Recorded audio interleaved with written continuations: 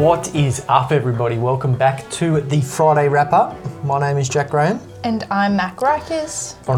And on this show, we wrap the week up with interesting facts, teachable moments, and fun things.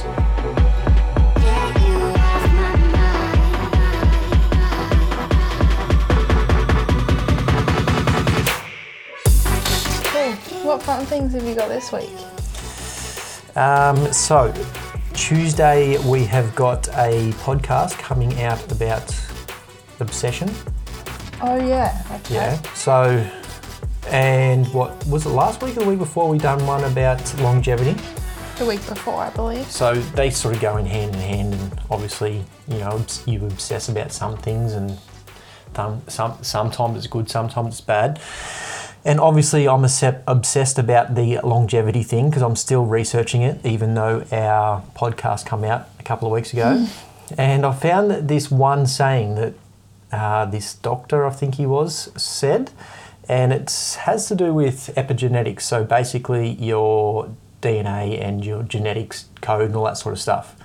And we've sort of spoken about this a little bit before, how, you know, your genetics make up, you know, what happens to you, whether you know... How your body uses everything that you throw at it. Yeah, that sort of stuff. So basically he said your genetics are a loaded gun and you are you pull the trigger. Your lifestyle pulls the trigger? Well, yeah. So, and basically, you know, you may have the genetics for cancer, but you're the one that pulls the trigger, whether it actually, you know, turns into a cancerous cell or not. Do you remember the doctor's name? I feel like I've heard someone say that, or something similar to maybe. No. No. Who was the doctor we were talking about the other day? Stephen Cabral. Cabral, yes. I'm pretty sure it was him. Yeah. Maybe. But, I just found that just the perfect sum up the whole longevity and, like, you know, obsessing, like, you know, we sort of obsess about sort of things that people don't even think about, but yeah, true. It's sort of like we have got those cancer cells or those, you know, heart attack cells, whether we have diabetes, all that sort of stuff in our body, and we're the ones that can pull the trigger whether we get them or not. Yeah, it's crazy. It's kind of scary when you think about it, isn't it? Yeah. So, yes, you may have the genetics, but it's at the end of the day, it comes down to your lifestyle and the choices you make. Yeah, wow. And, like, make sure you listen to Tuesday's show. Hit subscribe, follow wherever you're listening along, just so you don't miss that one. I feel like it's a good conversation to have. Like, obsessing about your longevity is, you know, I think a good thing. Yeah. Obviously, you can go a good amount of obsessed. Yeah, you can go too far one way, but I just thought that was quite interesting, and I just wanted to sort of bring that up to sum it up. I guess I've been somewhat still obsessing over the longevity thing as well, because today I wanted to talk about how daylight savings is changing. Mm-hmm. It's about to change in Australia. And on this website that I go on quite often for uni called Psychology Today, I came across an article about America having a permanent daylight savings by 2023. So next year. Yeah, okay. So they're going to get rid of... So we're going back an hour. Yeah.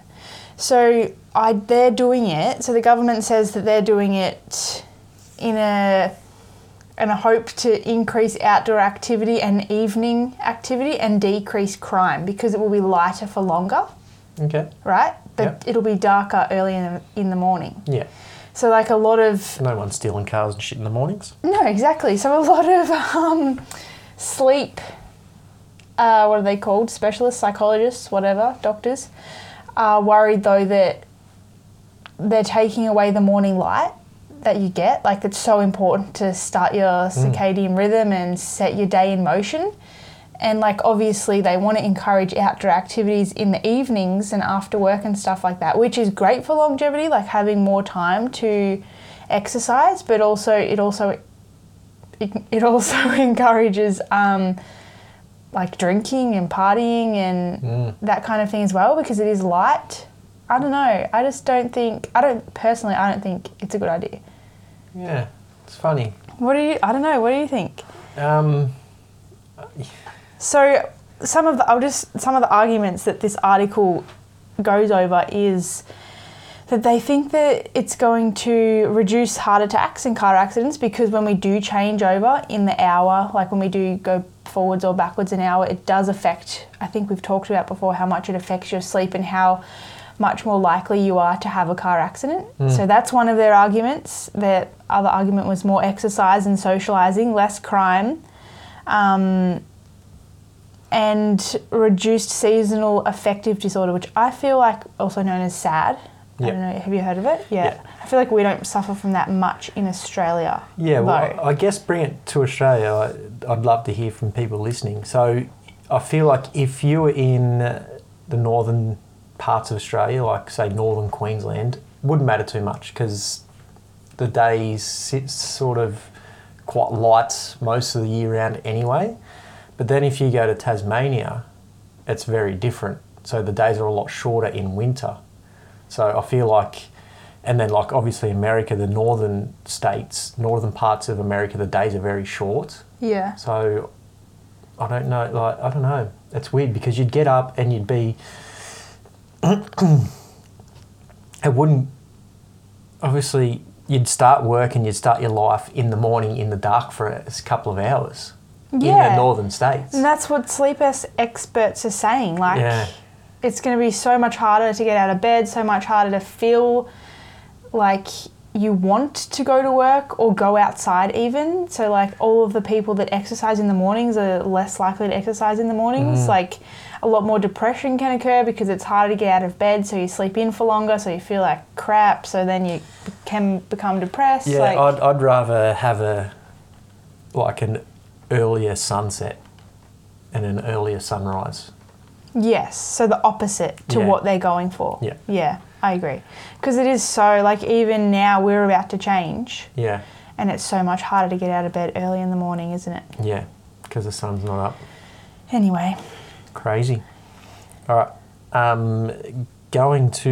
We're staying in America. Okay.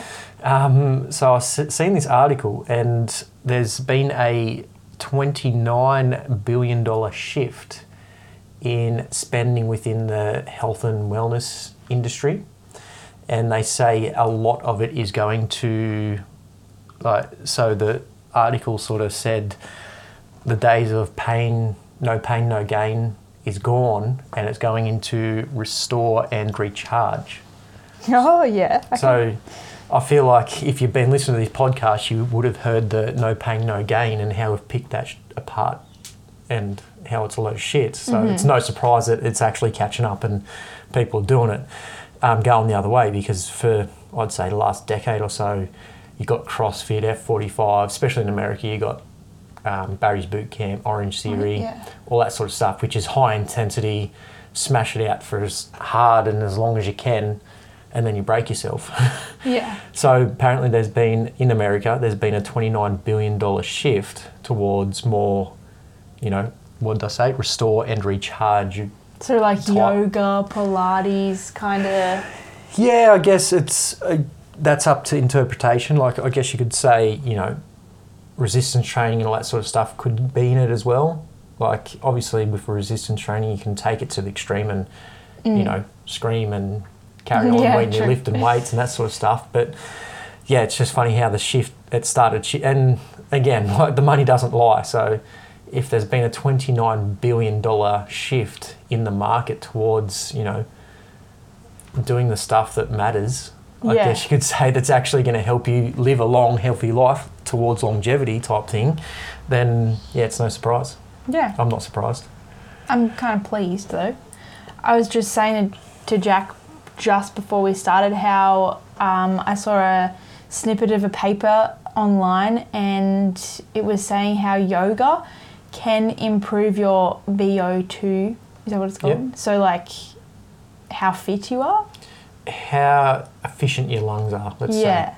And the capacity of your lungs. Yeah, so I feel like when people want to improve their VO2, their lung capacity, their fitness, in quotation marks, they go to that like no pain, no gain, like hit as hard and as stuff. fast as you can, yeah. But now this study is showing that you can get the same improvement from just doing yoga. Yeah, because it comes down to breathing. Like, Yeah. I say this all the time. Your lungs and your heart don't give a fuck what you're doing. Whether you just got to focus on one thing and dial that in. Yeah. Whether it like you do a set of 20 back squats with a decent weight, your lungs are going to be burning Fire, yeah. because it's going to wind you hard. And again, you're not doing cardio or jumping around or doing anything crazy. Yeah. You're just doing back squats. Yeah. So, yeah, I'm not surprised there. So obviously that backs up the Exactly. $29 billion shift in the market. All I'd say is if you are a fitness instructor or if you have a gym that's based around no pain, no gain, I would be taking a long, hard look at it. Yeah, change. Because the market is shifting.